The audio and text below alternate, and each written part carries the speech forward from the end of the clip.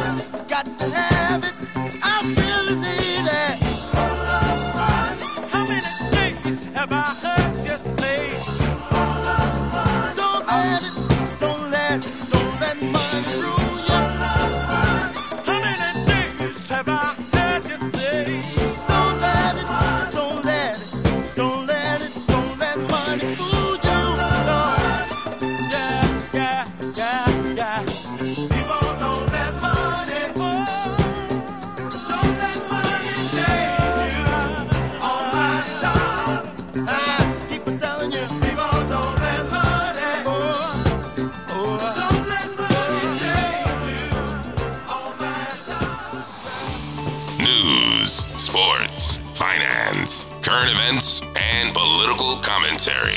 You're listening to The Keith Major Show, a podcast recorded live in Honolulu, Hawaii. And now, here's your host, Keith Major. All right, welcome back. Okay, so let's jump right into it. Stock market. What is the stock market, right? The stock market is made up of exchanges. You can think of it conceptually as an open air market, just like you would go to a farmer's market and there's different people there selling different produce. The stock market is just like that. Stocks are listed on a specific exchange, which brings buyers and sellers together that acts as a market for the shares of those stocks. Same thing, except instead of produce, you're buying and trading stocks. The exchange tracks the supply and demand and directly related the price of each stock. So there's many exchanges.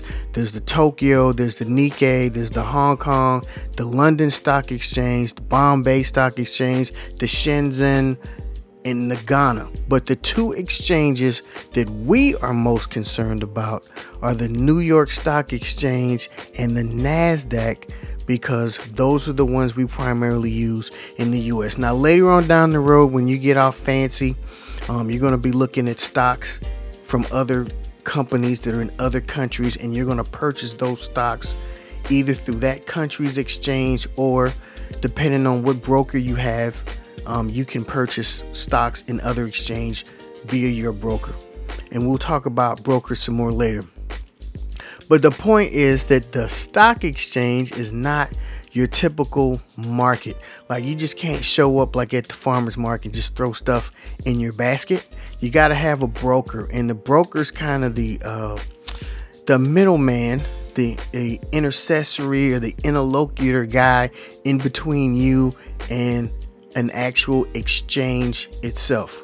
So when you watch TV and you see the New York Stock Exchange, you see these dudes, sometimes they got on colored vests or colored shirts, and they're running around with the notepads and they're screaming and hollering. Those are the brokers that actually work at the New York Stock Exchange. However, these days, that entire process is now electronic and scrunched down inside your smartphone, and you can do everything that a broker can do all from your smartphone. So I encourage people, if you want to be lazy, call up, I don't know, one of these brokerage firms, and they'll get you a guy, but you got to pay that guy money. But if you do it yourself and data mine and figure out your own knowledge and get with the right people, you can do it all, save yourself some money, and do it all from your phone. I encourage that.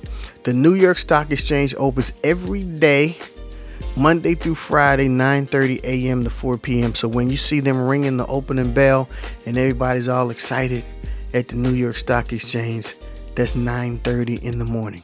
So what is the big deal? Why do I care? Here's why. Over the long term, the average annual stock market return is 10%.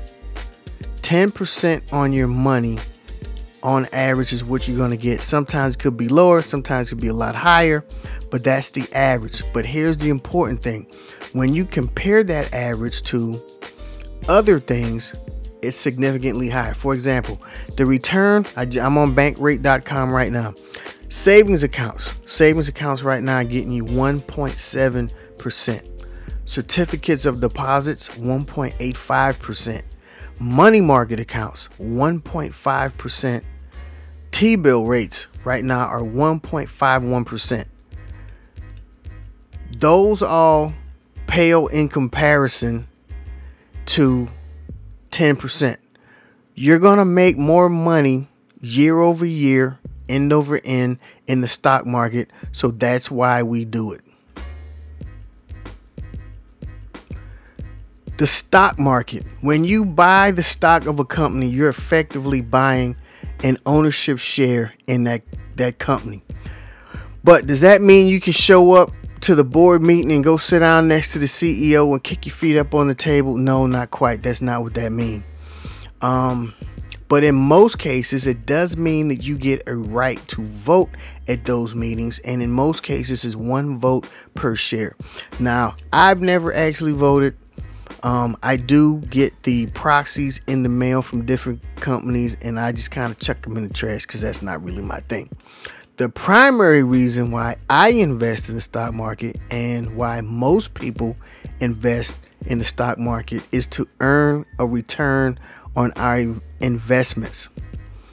And there's 2 ways that happens. Either 1, the stock price can appreciate, the company gets bigger, does more business, generates more revenue.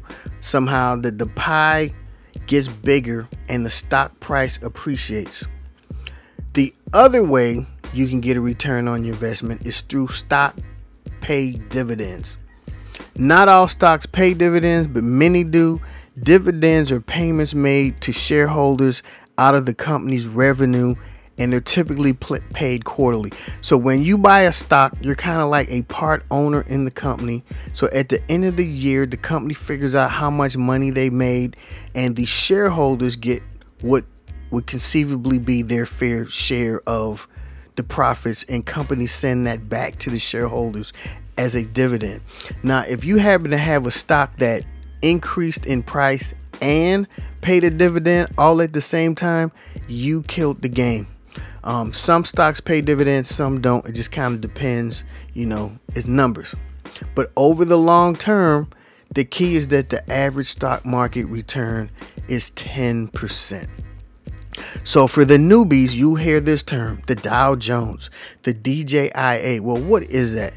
The Dow Jones Industrial Average is an index that tracks 30 large publicly owned blue chip companies trading on the New York Stock Exchange and the NASDAQ. And then if you recall, the 2 exchanges that we care about are the NASDAQ and the New York Stock Exchange, because those are here in the US. The firm was founded by Charles Dow. That's actually his name.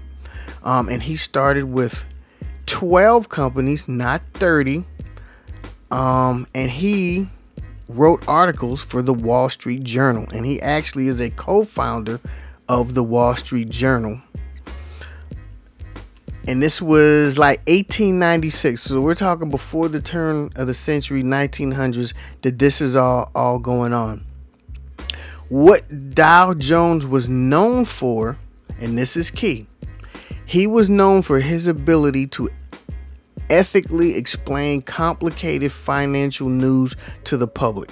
A lot of people don't understand money and finance because it can get pretty technical and sometimes pretty tricky, but he had this uncanny ability to take very complex finance and economic principles or facts or whatever, and he could explain them in terms that everybody understood, and he would write these articles and post them in the Wall Street Journal, and that's kind of like how the Wall Street Journal took off.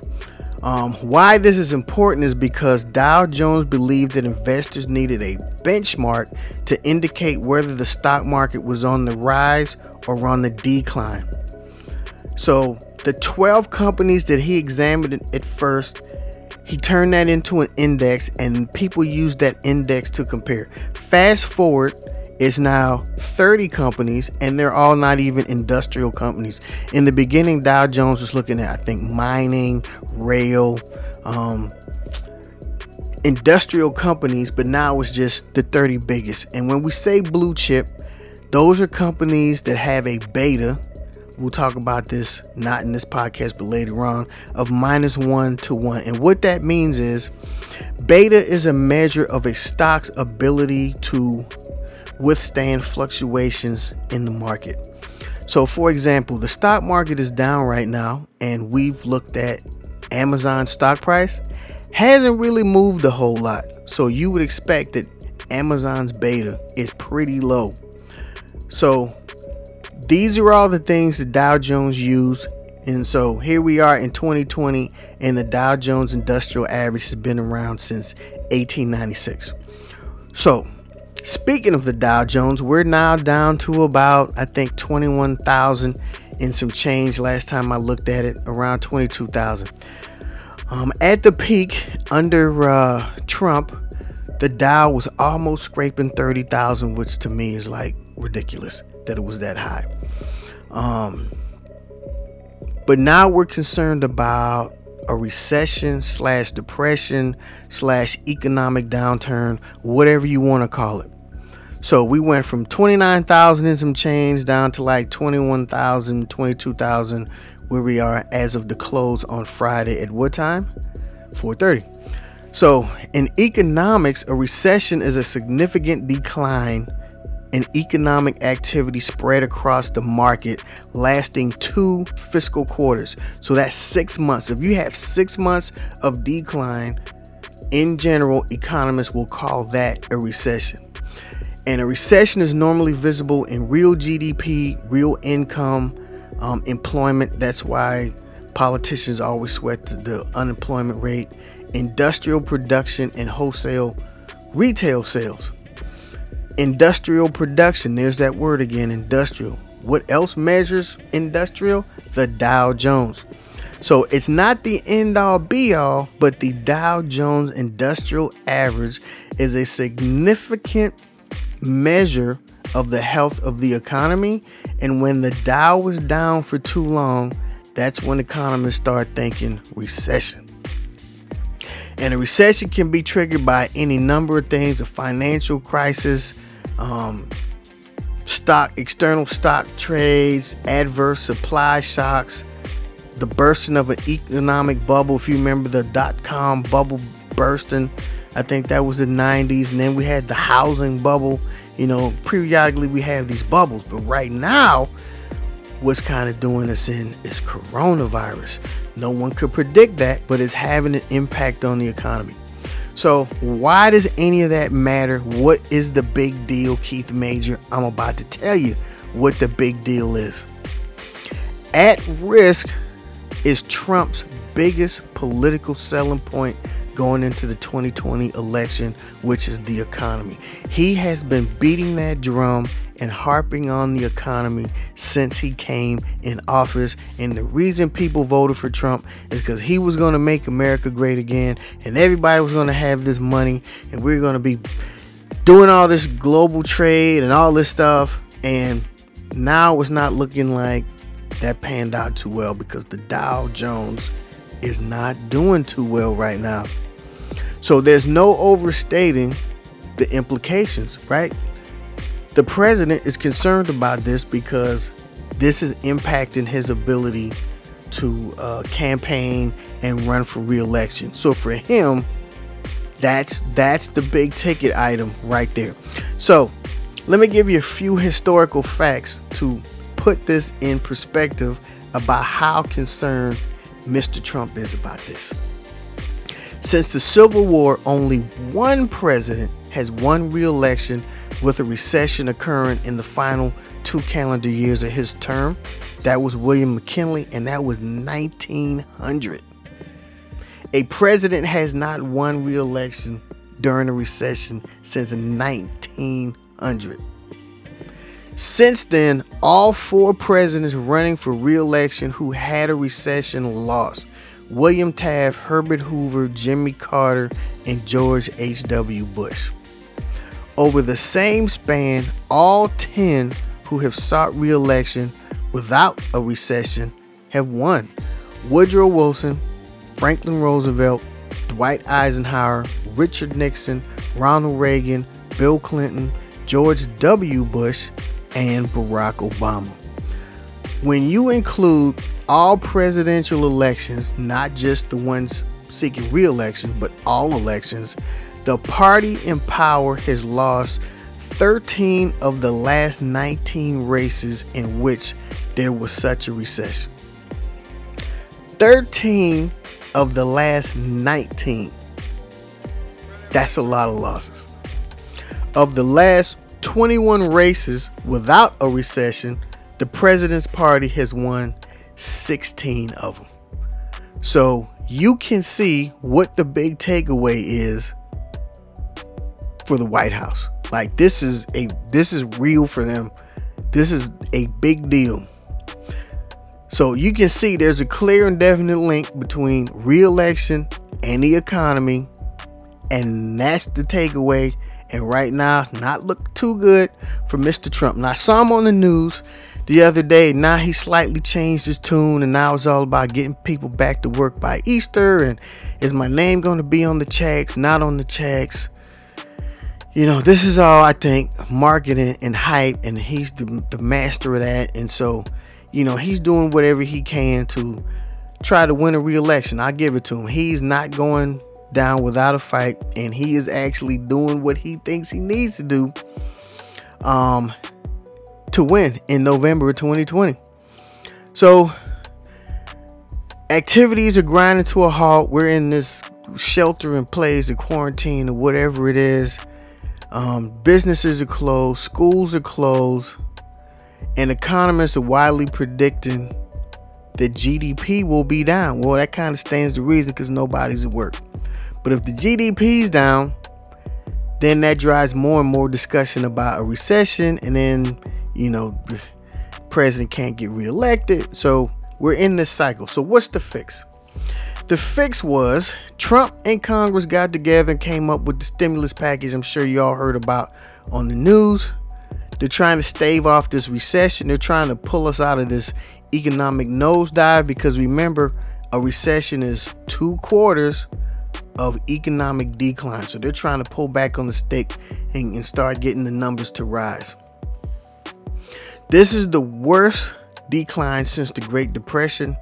And it's not all economic. Like I said, a lot of this is driven by coronavirus. So it was 2 point how many ever trillion dollars, and then I can't even keep up. Like I think it's 2 large checks, and then $500 for each kid, but that's only if you make less than so much money.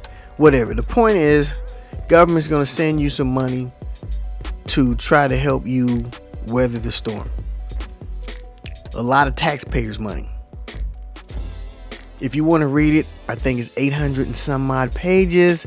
But the key is now Congress is talking bailouts. Keith Major's not a fan of bailout. We'll talk about those later.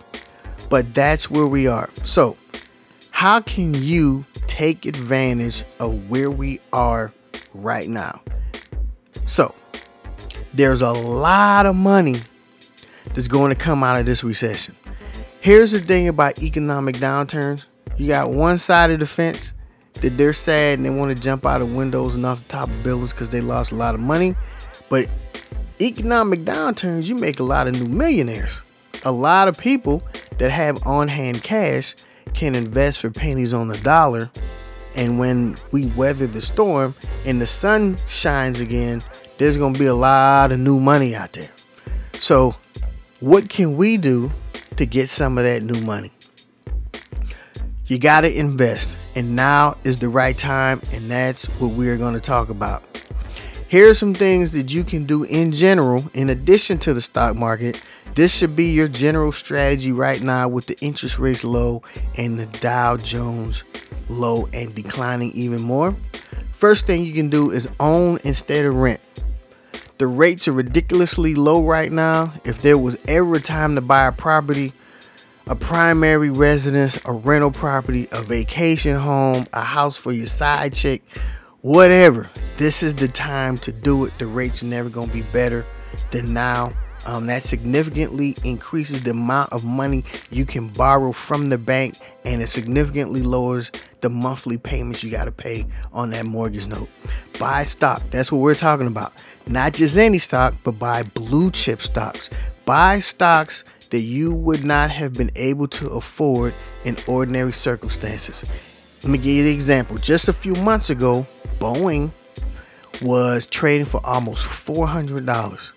And I said, man, if Boeing gets to $300, I'm going to jump in. Well, guess what? About 2 weeks ago, Boeing was in double digits, $98. That's crazy. People, don't miss these opportunities to invest. Like, there's ridiculous prices out there, so go get those prices. Refinancing debt. If you're in some type of high debt, Your mortgage rate on your house is a little bit high. This would be a great time to refinance to a lower interest rate, and then you'll save you some money. Take the money you're saving and go buy some stocks. Take advantage of government boondoggles. Just like we getting these virus checks. I don't think I'm gonna get one, but some of y'all gonna get these virus checks. Dude, don't go out and spend the money. The mall is closed anyway. You can't go. Take the money and invest it, and then get you a bigger return, at least 10% or even greater. So, the Republicans are big on boondoggles. They always trying to save the economic day. Don't get mad. Get paid. Get you some of that boondoggle money too. I think it's supposed to be coming in your mailbox in the next 2 weeks. Invest that money. Bargain shop. Now, sad to say, everybody tricking ain't got it. We're about to find out who got it and who don't got it. There are some people that are going to wind up in financial hardships because they were living outside of their means, and now all that high debt payment and interest are now due, and those people are going to have to start selling off stuff, big stuff, cars, luxury items, homes, boats. If you're in the market for that stuff, like me, people keep laughing, but Keith Major's going to get a yacht one day on the low. So if you're into that stuff, don't go out and buy it new. Go on eBay, go on Craigslist, go to auctions and buy other people's stuff for cheap. You can do it right now. That's what happens during economic downturns. So investing in stocks, how do you do it? That's what everybody wants to know. Technology and some motivation from the industries have simplified the process and allow beginners to open an account through a website or a mobile app. Some brokerage firms have a mobile app and a website. I encourage you to download trial versions of apps, surf different websites, and I'm gonna give you something to look for. But I encourage you to do it from a smartphone, because we're all right now hooked to our smartphones, and I feel like if you do it via your smartphone and you have your smartphone on you all the time, you will systematically get into the habit of checking the market routinely and every day, 3, 4, 5, 6 times a day, because it's right there in your hand on your smartphone, nestled in between Facebook and Instagram. So why not check it? So I encourage you to get an app-based account, and if that account also has a website, even better, because then you can do it home and do more stuff. Common stocks allow stockholders to vote on company issues. I personally never do it. Some people are geeked up about that. Not me. I'm just in it for the money. And then you have those stocks to give dividend payouts quarterly or annually, or however they do it. Adding stocks to your portfolio means that you own a small percentage of that company, and if that company should increase in value, then you get a portion of that return. That's what it all means. And that return will be bigger than what you get from a bank. So investing in stocks can be done in a bunch of ways. The easiest way is for you to pay a guy some money, jump on the phone, call a brokerage firm, go in his office and sit down, and he'll tell you all this cool stuff and put some numbers and charts and graphs on paper, and you just give him your money and he'll invest on your behalf. You kind of give him an idea of what your strategy is, and then he'll follow that. But that's kind of old school. Technology has really done away with that. The next way is they have robo-advisors, which is just a computer algorithm that kind of like monitors different stuff, and you like put money in an account, and this robo-advisor just automatically picks stuff and does stuff kind of just generally. Like, that's very hands off. I don't really encourage that, because there's just so much information that's at your fingertips now. Like, why do the robo thing? And then what happens if you forget? And then you're just like, I personally like a little bit more autonomy than what you get from a robo advisor. But Google robo advisors and you'll get a list of companies to come up, and maybe that's your thing. Although I wouldn't pick that one, but you can. Then there's brokerage accounts, right? These online brokers, and there's tons of them. There's Robinhood, there's Acorn, there's I think Merrill Trade. There's bunches of them. Pick the ones, Google it, and pick one that works for you. But when you get that, what it enables you to do from your phone is buy and sell stocks, ETFs, which are electronically traded funds, kind of like a bank version of a stock. We'll talk about that later. Options, cryptocurrency, and you can do it all from your phone. And then compare and contrast, because they're all slightly different, but any one of those, I'm telling you, is better than what you're doing right now if what you're doing is nothing. You can purchase stocks via your retirement account. I think Fidelity does that. So if you're pumping money into a retirement account at Fidelity, you can actually go to the Fidelity website and convert some of your retirement funds to stock purchases, and then you leave it sitting there. All different types of ways to do it. Keith Major encourages you to do something. I get this question a lot. How much money should you invest in the stock market? Keith Major says invest how much money you can afford. I can give you $1,000 stocks. I can give you some good $100 stocks. I can give you some good $10 stocks. I can even give you some good $1 stocks. So the amount of money you invest is not as important as the stocks that you invest that money in. It's all about what is the performance of that stock and how has that stock grown in the last year, 3 years, 5 years, and then projecting out to the future. How is that company going to do? That's really what's important. Start small, and then eventually, if the bug hits you, you'll start investing bigger and bigger and bigger. I, no kidding, started my first account with $250. That was Ameritrade.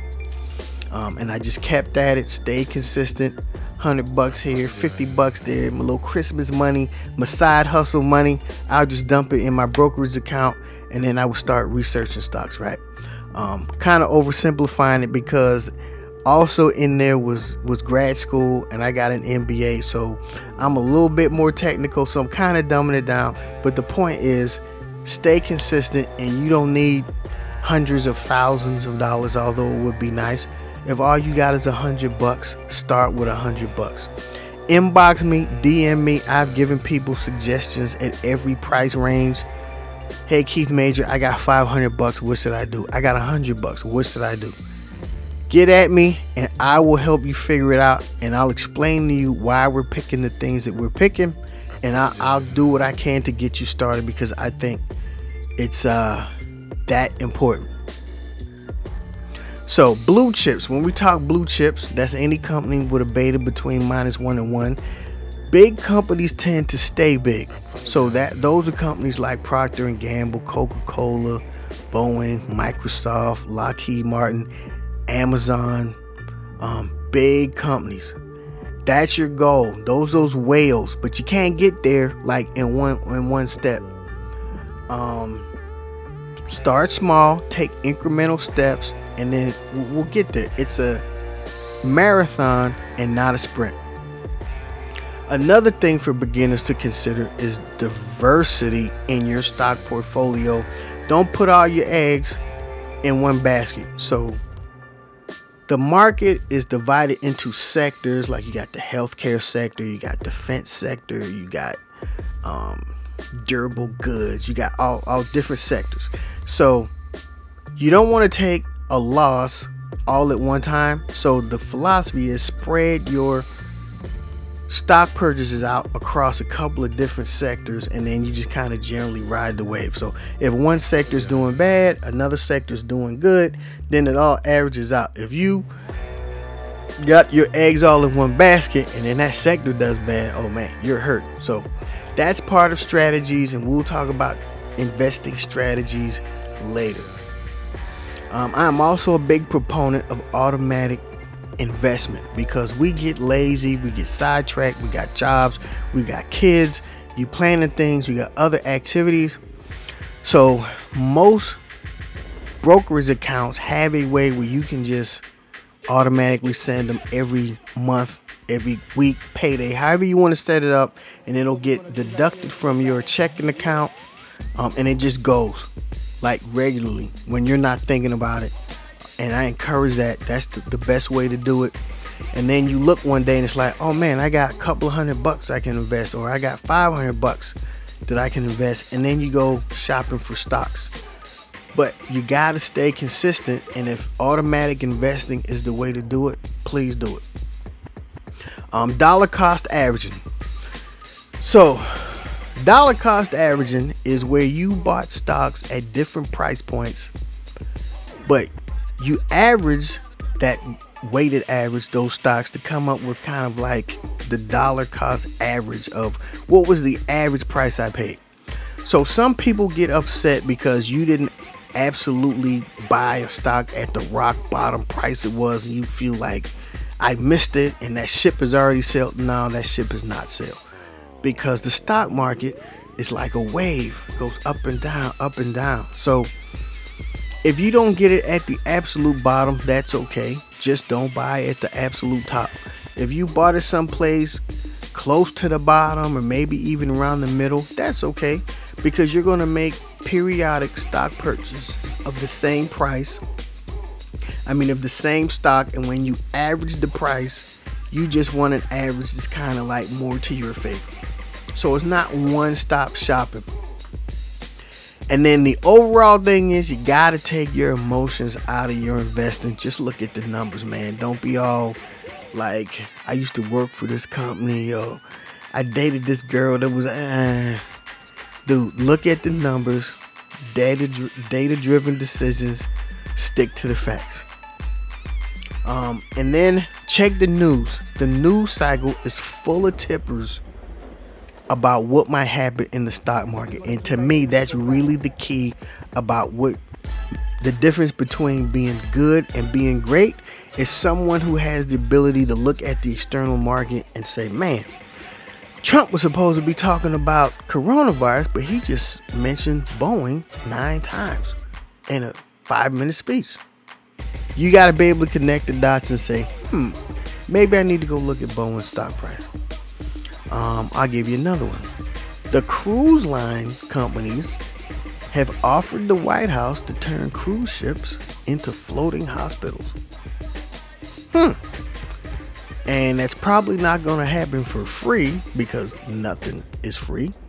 So the taxpayer is probably going to pay a mint for that. So might be kind of smart to look at some Carnival Cruise Line stocks, or Norwegian stocks, or anybody that's got vacant and empty cruise ships right now might be headed for some money here shortly. We'll see how that plays out.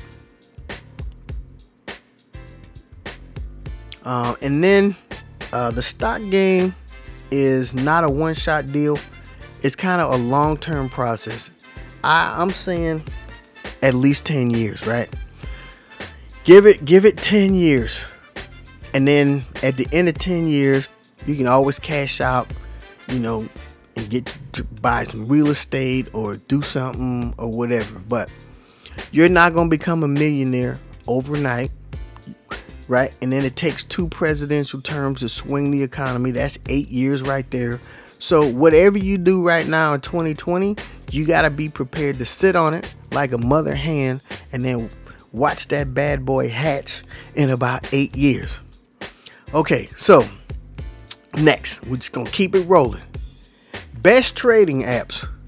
Now, this is by no means a testimonial or an endorsement of any particular thing. I'm just going through the major ones, and because some people don't even know like what is Acorn? What is that? So we're going to go through some of the major ones. There's many others. But this is what Keith Major thinks. Now, this is the world according to Keith Major. The best overall trading app experience, I think, comes from TD Ameritrade. TD Ameritrade is the one that I personally use, but again, this is not an endorsement. I like TD Ameritrade because they have a plethora of education and learning tools where you can take yourself from a dude that knows nothing to Wall Street tycoon through doing a series of computer-based training models and quizzes and all this stuff. And knowledge is power. So the more knowledge you have, the better you will be. And I'm a data-driven guy, and TD Ameritrade has a lot of analytics. I'm a number cruncher. I like numbers. There's all types of numbers you can get from TD Ameritrade, all types of assessments from different analysts, and all that stuff's available. And I can do charts and graphs, and then I feel like that way I make my own decision. Ameritrade also has a web-based tool and then an app that I have on my phone. And I think they're both iOS and Android, but don't quote me, but that's just one. So if you're a beginning person and you really want to learn, and I encourage you to learn, I take a look at TD Ameritrade. Because here's my goal. I just don't want to be a guy putting out stuff. I want you to listen to the stuff I put out and then get yourself smart enough where you can go teach, educate, mentor, and train somebody else. And I think you can do that on TD Ameritrade. The best free one is Robinhood. Robinhood is pretty popular. It's all over the internet. I've seen them advertising everywhere. They also have a website and a mobile app. I think their mobile app came first, but don't quote me. But they do free stock trades, but you don't get as many of the tools that you would get in Ameritrade, right? You get what you pay for, so obviously if it's free, you're gonna get less. And then I don't think they do mutual funds, but they do stocks and ETFs. So if you're just looking at stocks, then Robinhood is not bad. And then there's a Robinhood Premium, like Robinhood Gold. I don't really know like all the nuances of that because I don't use Robinhood, but it would be something you can jump on the internet, and I'm sure like on the Robinhood site they got all the whiz-bangetry of what Robinhood does. Another good one for beginners is Acorn. If you want to invest and you're just like, Keith Major, this is too much. I got like too much to do. I ain't got time for all this. Then Acorn might be the best one for you. You link your bank account to Acorn, and then every time you make a purchase, y'all seen this one? Every time you make a purchase, they round it up to the next whole dollar, and the change, to keep the change goes to your brokerage account, and then that's what Acorn invests, and then you just kind of generally say, I'm interested in these things, and yada, yada, yada. So if you don't want to put a lot of time and effort in, look at Acorn. Acorn would be one of those robo advisors that I talk about, where it's kind of on automatic and they just using a bunch of environmental and financial metrics to kind of make decisions. Acorn would be the one for you. A good one for learning is Stash. Stash is kind of new, kind of seen it, kind of peeked at it a little bit. But if you want to learn about the basics of investing, Stash is a good one. Stash is a little lesser expensive than Ameritrade, but it's not quite as robust, but it's good for teaching. The thing about Stash is you can start a Stash account with $5. And I would recommend Stash for if you've got teenagers, and you're trying to get them to be smart about money, and you're trying to get them to understand investing and saving and compound interest and the time value of money. If you're trying to just get them to generally understand that concept, Stash would be good for your kids, because then whenever they get money, their little Christmas or birthday money from grandma, then you can sit down with Stash and then talk investing. Another one that's good for kids is Stockpile. Stockpile lets you buy and trade stocks, and then you can even gift stocks So stockpile is one. If grandma and grandpa had it, and Junior and Missy had it, then they could be like, wheeling and dealing, and that'd be a way to get the grandparents involved, because it takes a village, right? So for the little ones, I kind of lean towards stash and stockpile if you're trying to teach little ones. Or if you're a big one and you're just like, Keith Major, just too much information, then yeah, you look at the stash stockpile. Now, if you're trying to wheel and deal, there's E-Trade Mobile. E-Trade was like the pioneer. They were like the first in the online business. E-Trade is way out there. You can do all types of stuff with E-Trade. A little more complex. They got all the bells and whistles, the fancy stuff online and an app.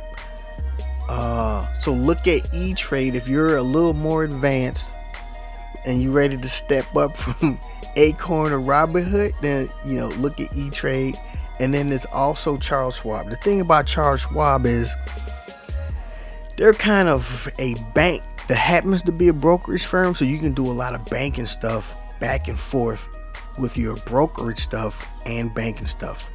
To me, that's like tycoon level stuff. Most of us might not be ready for that, but if I was like trading stocks full time and that was like my no kidding 100% hustle, Charles Schwab is probably a platform that I would look at. So 8 steps to start investing in stocks. Just for the newbies now. 8 steps. Make sure you're ready and able to invest. Like, it don't make sense to put money in the stock market if you behind on your car note, behind on your house note, credit cards all run up. You really got to do an examination of, if I got $100, where would that $100 best be placed? Should I invest this $100 or should I, get my accounts caught up? So you got to be in a position to invest. You got to be a little bit comfortable and have you some extra cheese on hand. And then define goals. What is your goal for investing? I think you will do better if you have your goal in mind and you're just not out there like chasing moving targets. Decide up front what your investing goal is and then work in a series of ordered steps to that goal. Establish your timeline. Keith Major recommends 8 to 10 years because it takes 2 presidential terms to swing the economy around. If we go into a recession, it takes 2 presidential terms to come out of that. So the next president, if he spends 2 terms in office, will spend the next 8 years figuring out the economy. So you got to be prepared to ride it out. You got to ride out the storm. Or if Trump wins in November, then he's got 4 years to tinker with the problem. But it takes 8 years, 2 presidential terms. You don't want to get in and then get out too fast. Assess your risk tolerance. There's a little bit of risk involved in the stock market, and some stocks are more risky than others. Blue chips are obviously the safest. Risky right now would be stuff like marijuana stocks, right? That's risky because we don't really know how that's going to turn out, but it's high risk, high reward. So you got to decide, okay, how much am I willing to risk? And that kind of hinges on what is my current situation right now. Like, where am I in my stage of life? How old am I? Do I have kids? Like, how much risk you can take on, right, depends on a lot of things that are personal to you. Choose your ideal types of investments. You got stocks, you got ETFs, you got mutual funds. Like, do a little bit of research and figure out. You got real estate. Figure out which one works for you. Now, you could be in stock short term and then try to flip that money and put that money in real estate, or you could be in stocks for the long haul. Different ways to do it. Just figure out which one works for you. Then in stocks, there are index funds. And an index fund is basically a stock that's a basket of other stocks. Some people like those better because they got to do less homework. So look at index funds. And then you got electronically traded funds, which is basically kind of like a stock that's sold through a bank. Those are ETFs. So do some homework and then figure out which of these things works best for me and my situation, and what app or platform works best. The easier it is to manage and keep track of, the better you will do. And then find a compatible brokerage firm, online, in-house, app, sit down, brick and mortar, whatever. Pick one that works for you and then just go with that.